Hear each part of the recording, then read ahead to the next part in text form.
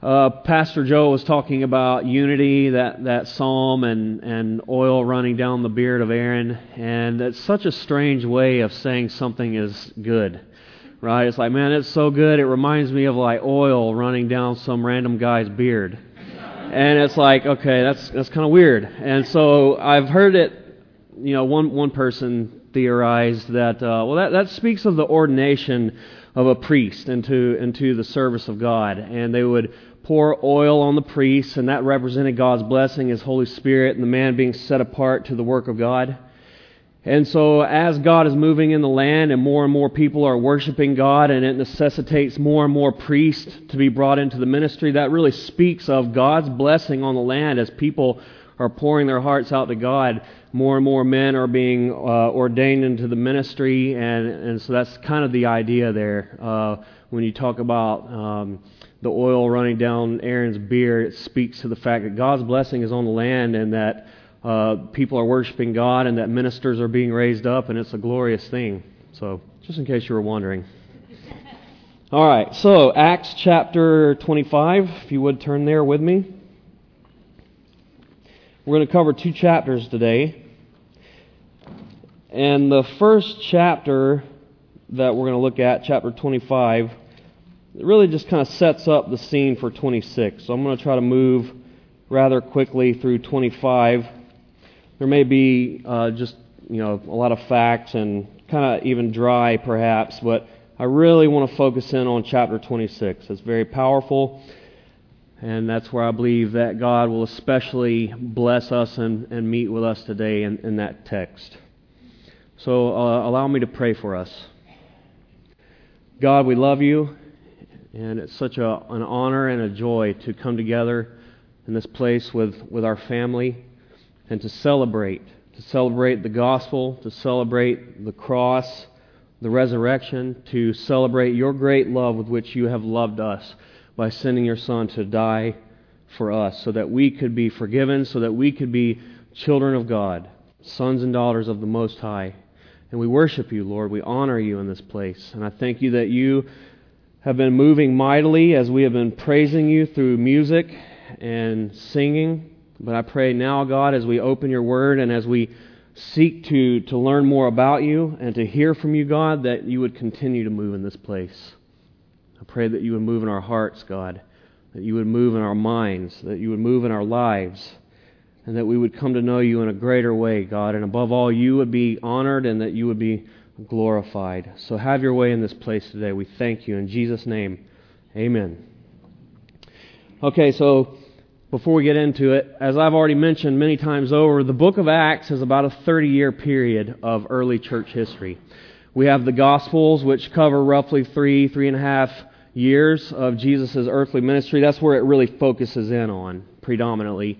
And then Acts picks up where the Gospels leave off. As Christ ascends into heaven and He is seated at the right hand of the Father, the 12 disciples, the apostles of Christ, minus Judas, they go out in power, and they go out and they start planting churches. And that's really the idea of the book of Acts. It's recording for us how the church was born and how it spread the way that it did. And so obviously there's a lot that's not in here, but it's just some of the main things that happened during that time. In the first 12 chapters of Acts, Peter is the main player there. And there's a lot happening in Jerusalem. So Jesus ascends to the Father, the Holy Spirit comes down, the church is born. Peter preaches this fire message in Acts chapter 2, and thousands of people come to Christ. But ministry is mainly happening there in Jerusalem, and Jesus said that it was to go all around the world. Well, in chapter 10, the gospel goes from the Jews to non-Jews, to Gentiles, to those who did not worship God in Judaism. And that was a major moment in church history. Well, in chapter 13, it shifts and Paul becomes the main character for the rest of the book. And so when we first meet the guy, his name is Saul. And we'll talk more about this as we get into the message. But his name was Saul of Tarsus. And he was a Pharisee, and he hated the Christians. He thought that it was a heretical group and that it was blasphemous, and he did everything in his power to stamp out Christianity. And he was ruthless, and he was violent. He was angry. And we'll talk more about that as we get into it, because he's going to be giving his testimony today in the text that we're in. Well, we know that he came to Christ. It was a radical conversion.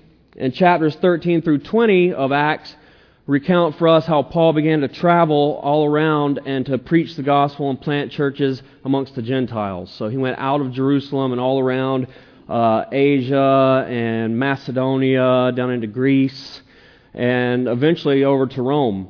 And so 13 to 20 recounts that for us. Well, in chapter 21, you may recall, Paul was apprehended in the temple. He was arrested. So from chapter 21 to 28, Paul has 6 public hearings, 6 public defenses that he gives on his behalf.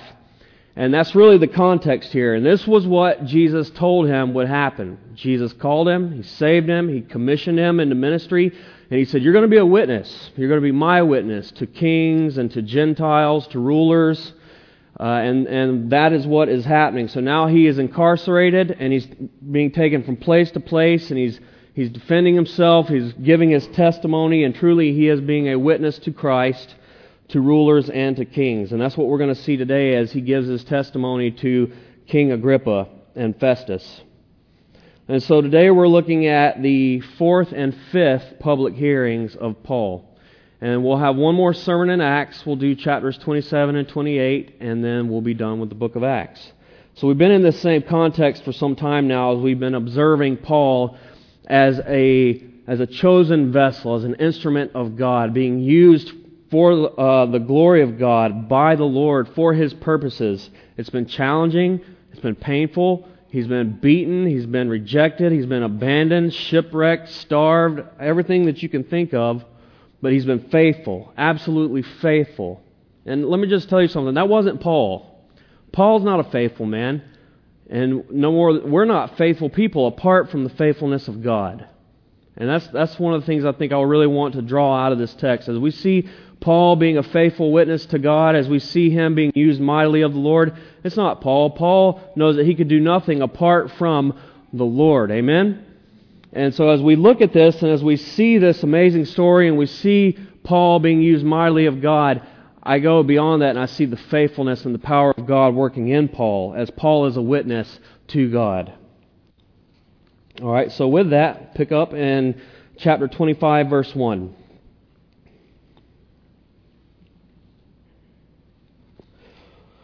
Now when Festus had come to the province, after 3 days, he went up from Caesarea to Jerusalem. Then the high priest and the chief men of the Jews informed him against Paul, and they petitioned him, asking a favor against him, that he would summon him to Jerusalem, while they lay in ambush along the road to kill him. But Festus answered that Paul should be kept at Caesarea, and that he himself was going there shortly. Therefore he said, let those who have authority among you go down with me and accuse this man to see if there is any fault in him. Now you'll recall, Felix was the governor, and Paul went before Felix, and Felix delayed the answer to his case, and he remained incarcerated, and then Felix went out, and now Festus came in. So now Festus is the guy in charge. He's the one who is to speak to Paul's situation and to basically give an answer one way or the other as to what is going to happen to him. So the Jews come back now, and they say, hey, we are asking that you would condemn this man, basically, and they want Paul to come back to Jerusalem. That's the worst thing that could happen for Paul. Well, the guy Festus says, well, we're not going to do that. He's not going to go back to Jerusalem. Why don't you send your people out to Caesarea, and we'll hear him out. Now, they had an ambush set in place. They were going to try to kill Paul again. This is not the first time that had happened, and now they tried it again, but once again, God thwarted that. Well, verse 6, and when he had remained among them more than 10 days, he went down to Caesarea, and the next day, sitting on the judgment seat, he commanded Paul to be brought. And when he had come, the Jews who had come down from Jerusalem stood about and laid many serious complaints against Paul, which they could not prove, while he answered for himself, neither against the law of the Jews, nor against the temple, nor against Caesar have I offended in anything at all. But Festus, wanting to do the Jews a favor, answered Paul and said, are you willing to go up to Jerusalem and there be judged before me concerning these things? All right, well, now Paul is in front of Festus, and the Jews have brought those same charges against Paul that they did before Felix, that he was the ringleader of this heretical sect, the Christians, and that he was a troublemaker, stirring up riots and problems everywhere that he went, and that was a big problem for Rome. They didn't tolerate that, not even a little bit. And that he had blasphemed the temple, that he had brought a Gentile into the temple, which was also false. But those were the charges that they brought before Felix, and they're doing it again before Festus. And so Paul speaks to those things again and says that it's all not true, it's a lie.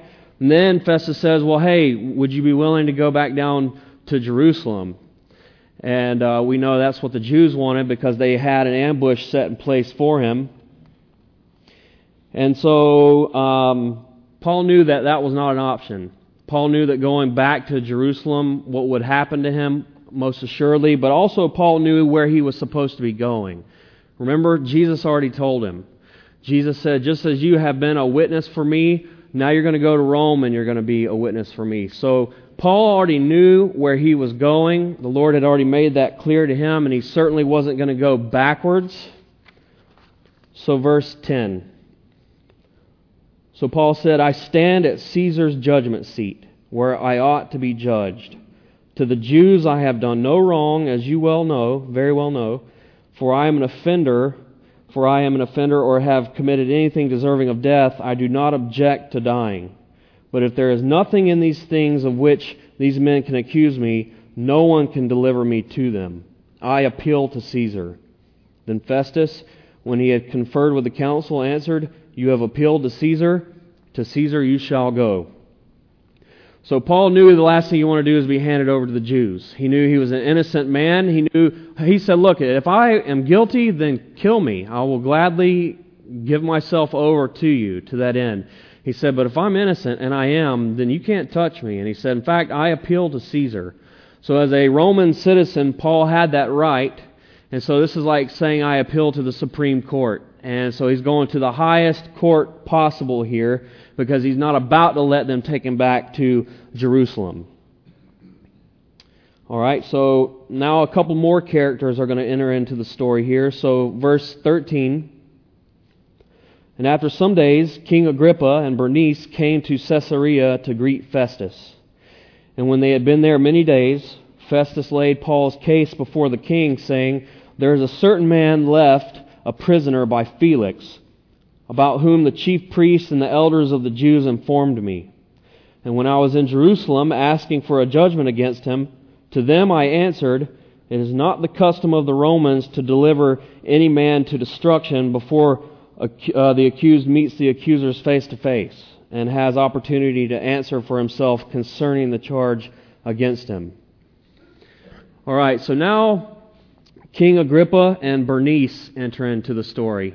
And Festus doesn't know what to do. And so he's kind of relying on Agrippa perhaps to be able to offer some insight, some wisdom into the case. And so let me read to you some commentary here about who this Agrippa is. So Herod Agrippa II, he ruled a client kingdom of the Roman Empire to the northeast of Festus's province. So he was a ruler not too far away from where Festus resided. Agrippa was known as an expert in Jewish customs and religious matters. Though he did not have jurisdiction over Paul in this case, his hearing of the matter would be most helpful to Festus. So who is this Agrippa guy? Well, his great-grandfather was the one who tried to have Jesus killed as a baby. His grandfather had John the Baptist beheaded. His father was the one who had, James the Apostle beheaded earlier on in the book of Acts. And now Paul stands before the next in the line to the Herods, Herod Agrippa. So it hadn't been so good. Okay, all the Herods up to this point were murderous men, and they went after Jesus. They had John the Baptist beheaded, and then the first apostle to die in Acts was James, and he was beheaded under Herod, and now this guy comes on the scene, and Paul has to go before him. So you would think he's probably not all that encouraged by this. And then Bernice, this was Agrippa's sister. Bernice is his sister, and some secular historians say that they may have even had an incestuous relationship going on. So these were not good people. And, Herod didn't rule over much territory, but he had great influence, and, he was of great help to Festus in this situation. So Festus tells him all about what's been happening, catches him up on the case. And then verse 17, therefore, when they had come together without any delay the next day, I sat on the judgment seat and commanded the man to be brought in. And when the accusers stood up, they brought no accusation against him of such things as I supposed, but had some questions against him about their own religion and about a certain Jesus who had died, whom Paul affirmed to be alive. So Festus said, look, Agrippa, this whole thing, it's going on. I don't know what to do. The Jews came. I thought they would have some sort of a concrete charge to bring against Paul, but it was really just issues surrounding their own religion. And so I really didn't know what to do. And so verse 20, and because I was uncertain of such questions, I asked whether he was willing to go to Jerusalem and there be judged concerning these matters. But when Paul appealed to be reserved for the decision of Augustus, I commanded him to be kept till I could send him to Caesar. Then Agrippa said to Festus, I also would like to hear the man myself. Tomorrow, he said, you shall hear him.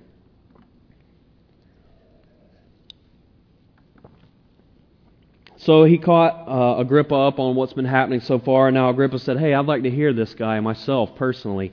And he said, all right, tomorrow we will. So now we're going to see Paul's fifth public defense. Fifth public defense. Verse 23. So the next day, when Agrippa and Bernice had come with great pomp and had entered the auditorium with the commanders and the prominent men of the city at Festus's command, Paul was brought in.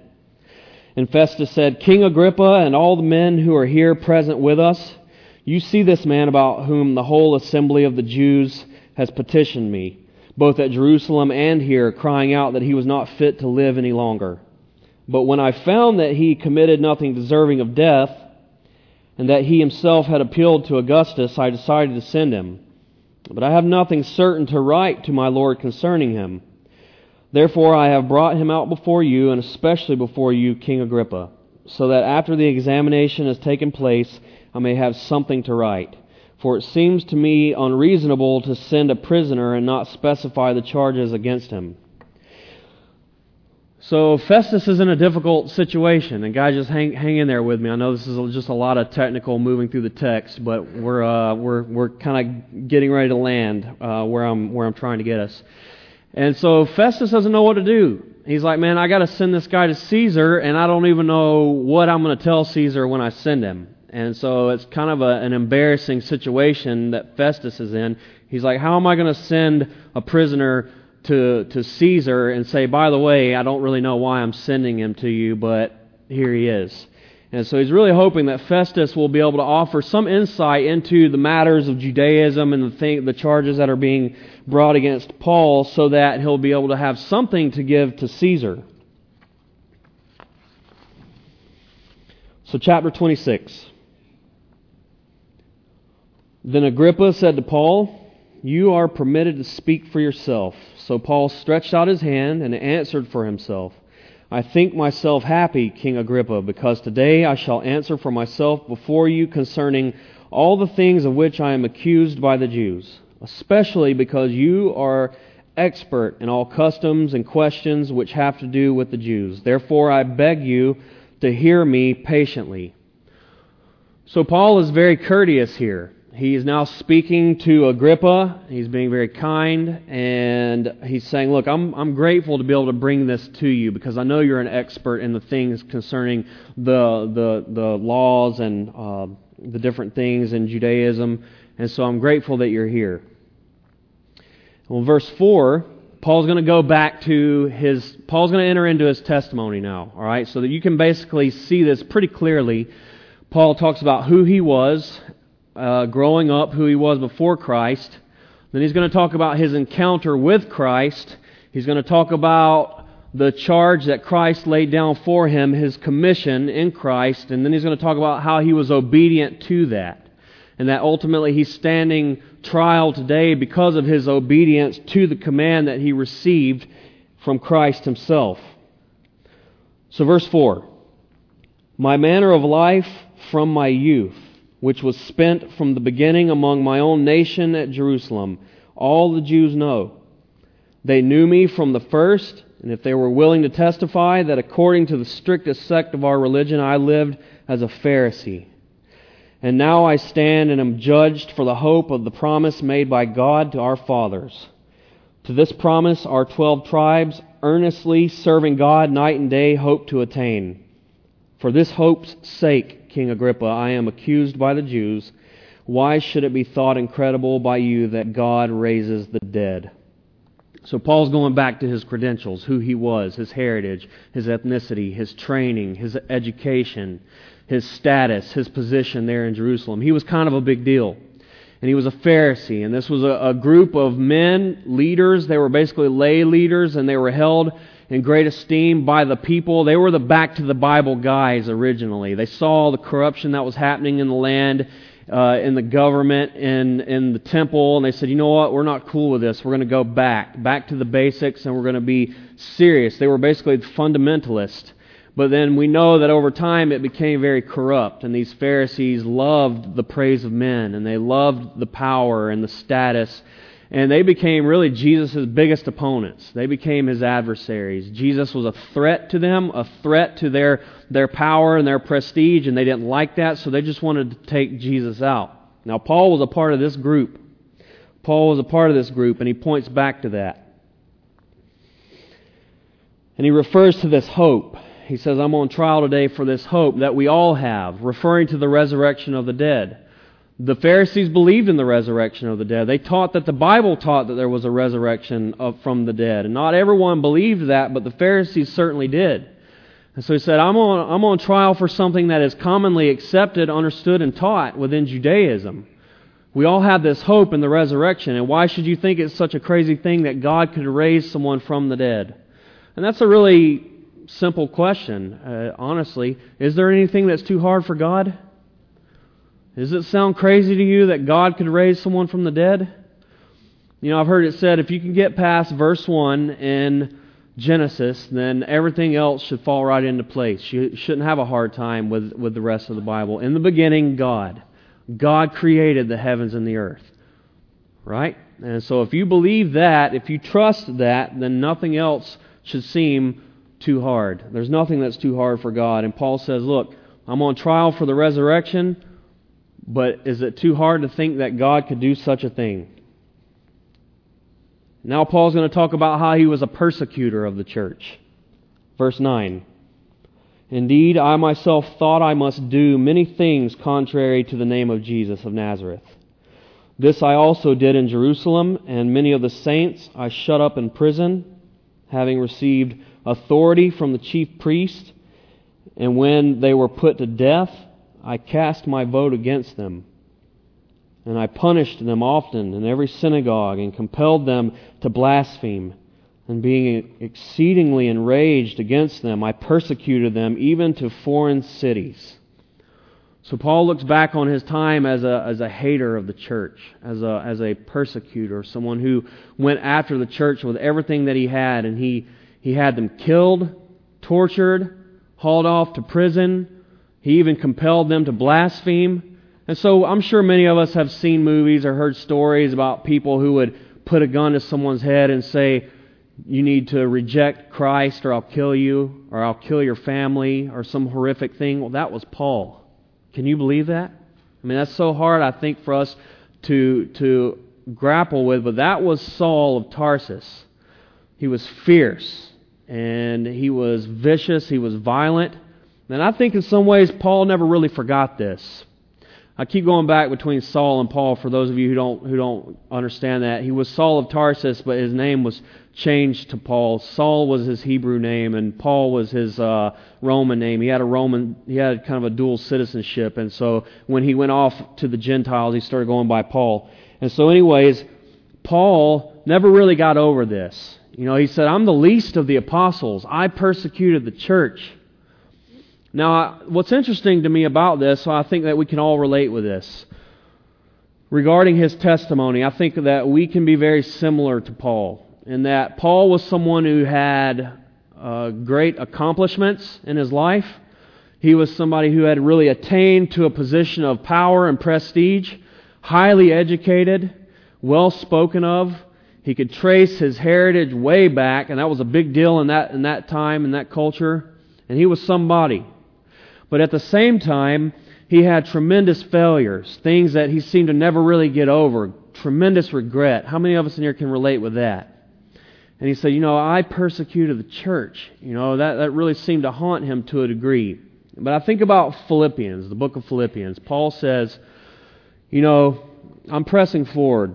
I'm pressing towards this goal. And he said, I haven't attained. I haven't arrived. How many of us can relate to that? We haven't arrived, have we? And he said, but one thing I do, I forget those things that are behind me, and I reach towards the goal of the upward call of God in Christ Jesus. He was going to pursue Christ no matter what. Some people can't get past the past. They can't get over the past because of their failures, because of their regrets, because of their mistakes, their shortcomings. They are trapped there. And I would say to you that there is nothing that you have done that you can't be forgiven of.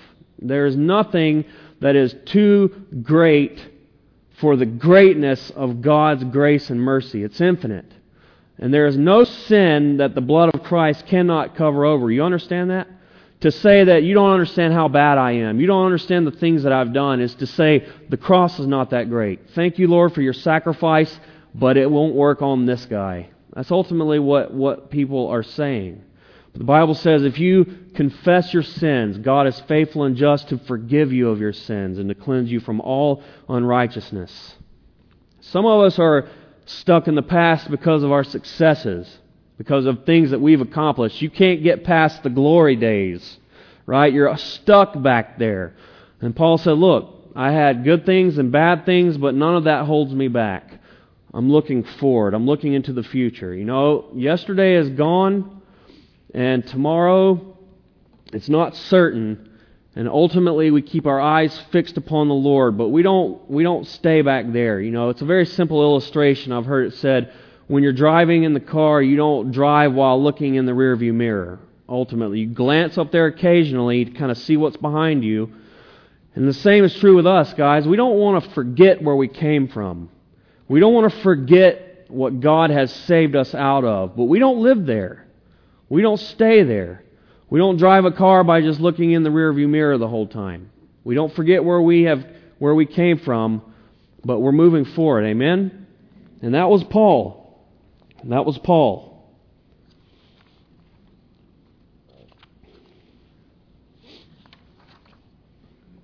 Verse 12. So now as Paul was a persecutor of the church, and he was on his way. Verse 12, while thus occupied, as I journeyed to Damascus with authority and commission from the chief priest, at midday, O king, along the road I saw a light from heaven, brighter than the sun, shining around me and those who journeyed with me. And when we all had fallen to the ground, I heard a voice speaking to me and saying in Hebrew, the Hebrew language, Saul, Saul, why are you persecuting me? It is hard for you to kick against the goads. So I said, who are you, Lord? And he said, I am Jesus, whom you are persecuting. So as Saul was on his way, to persecute, he was struck down by a blinding light. We're told that the light was brighter than the sun. Can you imagine that? And this is Christ in His glory. The sun is dim. The sun grows dim next to the glorious light of Jesus. The Bible says that He dwells in unapproachable light. That is His purity. That is His majesty. That is His glory. And Paul was struck down by that. It's one of the things I love about this is Paul was very busy on his way doing his thing. He was fighting against God and didn't even know it. And God in His graciousness stopped him in his tracks. Paul wasn't looking for Jesus In fact, Paul was doing everything in his power to fight against Jesus, and Jesus stopped him in his tracks. Praise God that He does that for us. You know, the Bible says that we love Him because He first loved us. God demonstrated His love to us in that while we were sinners, Christ died for us. God initiated this whole thing. There's nothing that's so lovely about us, and there's nothing really in us that would go after God, because the Bible teaches that we are dead in our trespass and sin, and we're not seeking God. No one does good, no, not one. But God came after us. You understand that? God ran after us. And Jesus, in His infinite grace and mercy, intervened in Saul's life that day. And He said, Saul, Saul, why are you persecuting me? It's interesting, when you see Jesus use a name or a term twice, it's usually from a tone of compassion. Like He said, you know, Martha, Martha, you busy yourself with many things, but Mary has chosen the good thing, and that won't be taken away from her. Or Jerusalem, Jerusalem. You know, He wept and lamented over their rejection of Him. And here He says, Saul, Saul, why are you persecuting me? And that's really interesting, because who was Saul persecuting after all? Ultimately, he was coming after the church.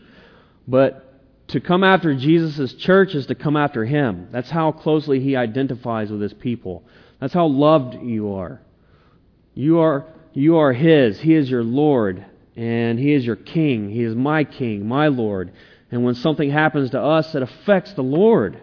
He said, you're persecuting the church, but you're persecuting me. And He said, it's hard for you to kick against the goads. And basically, a goad would have been a long, pointy stick that a person that is pushing a mule would prod the mule with it to keep it moving forward. And sometimes a rebellious mule would kick back against the prodding of the stick instead of moving forward. And that was basically what Jesus said Saul was doing. And how many of us can relate with that? I mean, years and years, I look back now and I can see so clearly how God was trying to draw me to Himself. God was putting people in my path to speak truth and love into my life and to try to point me to Him, and I was just kicking against it. I wanted to do what I wanted to do. I didn't want to hear that stuff. I didn't want to believe it. I rejected it. Until finally God, He really got a hold of me. He put me in a place where I had nowhere else to turn. And He drew me to Himself in love and in mercy and kindness. Well, verse 16, here's the commission that Jesus lays upon Saul at this point. But rise and stand on your feet, for I have appeared to you for this purpose, to make you a minister and a witness, both of the things which you have seen and of the things that I will yet reveal to you.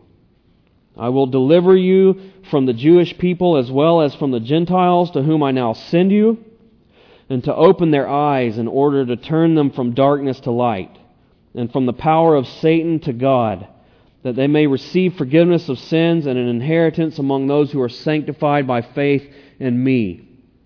So there is so much happening in this paragraph right here. This is amazing. And He said, for this very reason I appeared to you, I came to you. Jesus had a purpose for Paul. He intervened in Paul's life because He had a plan for Paul. And that was one of the most wonderful things for me to realize, is that God had a plan for me. It was not my plan, it was His plan. And His plan was so much better than anything I could have ever come up with. Honestly, I aimed really low when I look back and think on it, you know. And to see what God has done. And He had a purpose for Saul here. He intervened in his life. And I love how He says, you're going to be a witness of the things that you have seen and the things that I will reveal to you. And that is the case for the Christian. We come to the Lord, and there are certain things that we understand to be truth, but the rest of our days we spend learning about God. He continues to reveal Himself to us because He's infinite. To be able to know Him in His fullness is simply impossible to the finite mind. And I think we'll spend all of eternity learning more about this glorious one, our God, our King. And He said, I thought this was really fascinating. Verse 17, I will deliver you from the Jewish people as well as from the Gentiles, to whom I now send you. So he's like, I'm going to deliver you from the people that I'm sending you to. And so he was going to be sent into a very harsh environment. He was going to be sent into a place where people were going to be angry. They were going to hate what he had to say. They were going to be antagonistic, and they were going to attack him. And he said, I'm going to deliver you. What that tells me, it's not always roses. The Lord oftentimes will call us into difficult situations, but He will be with us. He will deliver us. He will walk with us through it. He will accomplish His purposes in our hearts and in our lives as we go through the hard times that He calls us into. And this is the message. This was the message. He said that you would, now I send you to open their eyes in order to turn them from darkness to light, from the power of Satan to God, that they may receive forgiveness of sins and an inheritance among those who are being sanctified in me. To have their eyes opened. Because the Bible teaches that we were blind, spiritually blind. That's why we sing the song, I once was blind, but now I see. When the Bible talks about us being dead in our trespass and sins, that means we are totally spiritually dead. We're alive physically, obviously, but we are absolutely not capable of knowing God, interacting with God, pleasing God, because we are dead in our trespass and sins. We have rebelled. We have rejected Him. We have done so many things that are not pleasing to Him. We have to give an account to Him because of that. But Jesus said, their eyes will be opened. You're going to go, their eyes are going to be opened. They're going to turn from darkness to light, from Satan to God. And that's what Christ came to do. When we talk about being born again, this is very important, guys. When we talk about being born again, in John chapter 3, when Jesus said that you must be born again, that means to be born from above. That means to have your eyes opened. That means the Holy Spirit will come within you, take up residence within you, and you come alive spiritually. And you can meet with the Lord. You can hear His voice in His Word. And God will begin to change you, and you can commune with the Lord. You have the Lord. That's one of the most beautiful things about all of this, is the relationship that you enter into with Jesus. He is the treasure. He is the prize. Amen? And so He said their eyes are going to be open. They're going to turn from darkness, from ignorance, from wickedness. They're going to come to the light. They're going to enter into a life of purity and a life of holiness, a life of love. They're going to be in the truth, no longer in darkness, no longer in ignorance, but now in the truth, in the light. No longer slaves to Satan, no longer bound by sin, but now they are going to be children of God. And so we have been transferred, conveyed from the kingdom of darkness into the kingdom of light because of the cross of Jesus Christ. And now we've been given an inheritance. We've been given a place amongst the sanctified, the church, those people who have been called out of the world and into the church. We have a place in that family. You understand that? If you're a Christian here today, you belong to a family. This is your family. We are your brothers and your sisters. We love you. We love each other. And if you're not in that, God desires you to be. We desire you to be. Jesus died for you so that you can be, so that your eyes can be opened, so that you can turn from darkness to light, so that you can be set free from the power of Satan and come into the kingdom of light, the kingdom of God, and so that you can find your place in the family, the body of Christ. And that is what Paul was to proclaim. Well, verse 19... Therefore, King Agrippa, I was not disobedient to the heavenly vision, but declared first to those in Damascus and in Jerusalem and throughout all the region of Judea, and then to the Gentiles, that they should repent, turn to God, and do works befitting repentance. For these reasons the Jews seized me in the temple and tried to kill me. Therefore, having obtained help from God, to this day I stand witnessing both to small and great, saying no other things than those which the prophets and Moses said would come, that the Christ would suffer and that He would be the first to rise from the dead and would proclaim light to the Jewish people and to the Gentiles. So Paul said, look, my message is consistent with that of the law and the prophets. And he said, I'm saying the same thing that they said, that the Christ, the Messiah, Jesus would come and He would suffer. And you do find that all throughout the Old Testament, particularly Isaiah 53 and Psalm 22. We read of the suffering servant, the Messiah who would come to suffer for His people. And truly, Jesus did that. Jesus suffered for us so that we wouldn't have to suffer. You get that? We deserved punishment. We deserved to be separated from God because of who we were and the things that we have done as rebels to God, because of the sinful nature that we have, that really it's us. Well, Jesus suffered in our stead. Jesus took the penalty in our place. Jesus paid the debt that we owed. You get that? That's the gospel. But then it says He would be the first to rise from the dead. When Jesus died in our place, He rose from the grave. That is the resurrection. And why that is so important is because if Jesus truly was a sinner, if He had sinned in any way, then He would have died and that would have been it. But He was truly innocent. And God received the sacrifice. And Jesus rose from the grave because He didn't owe anything to the grave. He didn't owe because He was sinlessly perfect. And so He died the death that we deserved. He lived the life that we could not live. So the just took the place of the unjust. He who was rich became poor in our place. And so He died in our stead. He rose from the grave. And He was the first to rise from the grave. Paul makes that point there. He was the first. And there will be many to follow. He's the first fruit among many brothers. Since He died and He rose again, we have the promise, we have the hope that we will too. And that's what baptism represents. We're going to be having a baptism service today, as I mentioned. And so that's exactly what that represents. Just as Christ died, He was buried. On the third day, He rose again from the grave.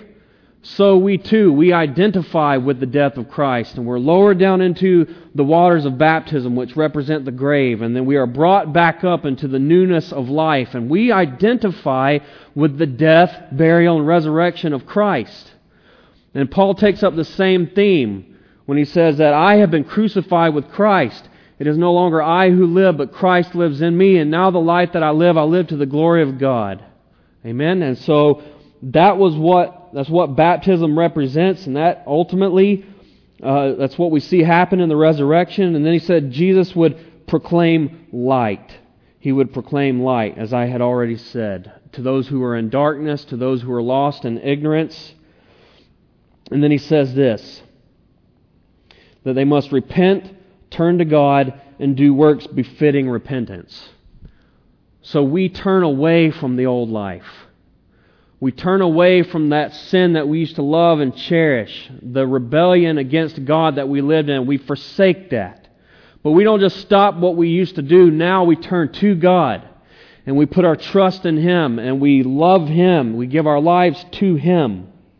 So we turn away from the old man, and we turn to the new. We turn to Christ Jesus. We turn to God, and then it says we do works befitting repentance. That means that if you say you're a Christian, if you say you love Jesus, you ought to look like Him. You know, there are some people who bear no family resemblance to the one they call their father.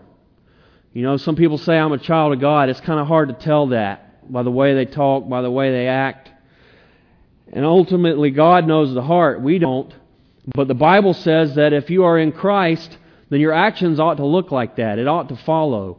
Now, make sure we get this straight.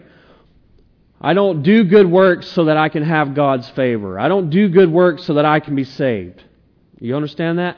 Because I am saved, because I am forgiven, because I have been born again, now I desire to do good works for the Lord. I desire to honor Him. I desire to please Him. I desire to live a life that glorifies Him because of what He has done. It's a result of what He has done. It's not so that I can get something from Him.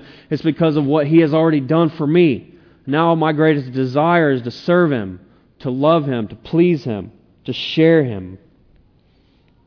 Well, verse 24, Festus speaks up at this point. Now as he thus made his defense, Festus said with a loud voice, Paul, you are beside yourself. Much learning is driving you mad. But he said, I am not mad, most noble Festus, but speak the words of truth and reason. For the king before whom I also speak freely knows these things, for I am convinced that none of these things escapes his attention. Since this thing was not done in a corner, King Agrippa, do you believe the prophets? I know that you do believe. So Paul is accused of being crazy. I used to have a pastor that would say this to me all the time, and he would say, "Rob, you're crazy. Much learning is driving you mad." And it was kind of an ongoing joke that we had. But yeah, Festus is just like, man, I don't know what this guy's talking about. This is nuts. And so he just kind of blurts that out in the middle of the trial here. And Paul says, look, I'm not crazy. This is not crazy. What I'm saying to you is true and it's rational. It's rational, guys. I love that. You know, there's a lot of crazy stuff going on out there. There's a lot of crazy ideologies in the secular world and the scientific community. They look at us and they think we're crazy because we believe God created. We look at them, we think they're crazy because they think that this all just came from, you know, the whole Big Bang theory and everything that is in that. But the reality is this is all very rational. When you really take the time to dig into this and to be an honest seeker and an honest student, it's not crazy. And there's a guy, Ravi Zacharias, you may know who he is, but the slogan for his ministry is, let my people think. Let my people think. And I love that because we ought to be thinkers. We need to take an honest look at these things and really be open to whatever we find and ask God, if you're real, if you're true, reveal yourself to me. And I want to understand these things and be willing to look into these things, because I will say to you, it is truly rational. It's truth. It is the truth.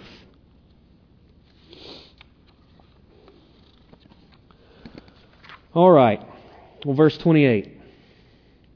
Then Agrippa said to Paul, "You almost persuade me to become a Christian." And Paul said, "I would to God that not only you, but also all who hear me today might become both almost and altogether such as I am, except for these chains." And when he had said these things, the king stood up, as well as the governor and Bernice and those who sat with them. And when they had gone aside, they talked among themselves, saying, "This man is doing nothing deserving of death or chains." Then Agrippa said to Festus, "This man might have been set free if he had not appealed to Caesar." So it seems like they didn't make any progress here. They still didn't have anything on him, and they still had to send him to Caesar, and they still don't really have a reason for it. He said, in fact, if he hadn't appealed to Caesar, he could have been let go. But what I find here, it's real tragic, is that Paul puts Agrippa on the spot. Festus kind of blurts out as he does, but he calls Agrippa to a decision. And he said, "You almost persuade me." But he didn't. He stopped short. And there could be many reasons as to why he stopped short. Maybe he didn't want to look a certain way in front of Festus. Festus is a sharp guy. He's a real domineering type. And he's kind of mocking Paul here. He might feel like, man, I'd look like a fool if I were to say, okay, I believe this. Maybe he's thinking about Bernice sitting there beside. What will she think? What would happen then if I were to do this? For whatever reason, he did not do it. He said, "I almost believe." And some translations say, "In such a short time do you expect me to believe?" And there's good reasoning for why it's kind of hard to interpret that phrase in the original language. But either way, it's tragic. Either way, one, he's saying, "I almost believe, but no, I'm going to stop short." On the other end, he's saying, "You know what? Not this quickly. I got to think on this for a while. I'll get back to you later," which was really what Felix kept doing. And so my encouragement to us is, don't do that. God is calling you today. God is drawing you to Himself. Don't reject that. Don't say, "I'm almost there, but not quite." Don't do that. Today is the day. Put your trust in the Lord. Surrender your life to Him. Call upon Him to save you and to forgive you and to fill you with His Holy Spirit and to make you His own. Don't say, "I need more time." Don't say, "I need to think this through," because we'll always put it off. And so there comes a point when you have to just make that jump. You have to say, "I believe. I believe." And Agrippa didn't do this. But let that not be said of us. And, whatever the Lord might be speaking to you about in this room, we're all in different places. We all have different things going on. And the Lord has put His finger on things in our lives. And I would say to you, obey the Lord. Surrender. Bow the knee. Do what He tells you to do. Respond. Respond. It's the best thing that you could ever do. I can never think of a single moment in my life where I thought I regretted doing what the Lord has asked me to do. Never, ever. I've regretted doing my own thing many times over. Many of us can relate with that, I'm sure. But don't be like Agrippa. Don't be like Festus. Don't be like Felix. It's so sad. Over and over and over we keep seeing this pattern here. God was so gracious to these people to send Paul, the apostle, to preach the truth. How many times has God put people in our lives to speak truth, and we reject it, or we refuse it, or we stop our ears up? Don't do that. If God is reaching out to you today, if God is speaking to you, if God is putting His finger on something, respond. Respond. Amen? We want to be people who say yes to the Lord. Yes. So let me just pray for us. Father, we love You, and we thank You, God, that You have spoken to us today by Your Word. We thank You for the gospel. We love the gospel. And it's not just for unbelievers, God, it's for believers. We need the gospel all the time. We need to be reminded of the great love with which You've loved us and how You have paid for our sins. And they are gone. They're removed as far as the east is from the west. And that we have acceptance with the Father. That we have His love and that we have His forgiveness because of what You have done in our place, oh Jesus. Truly, that is good news. And we thank You for it. In Jesus' name, amen.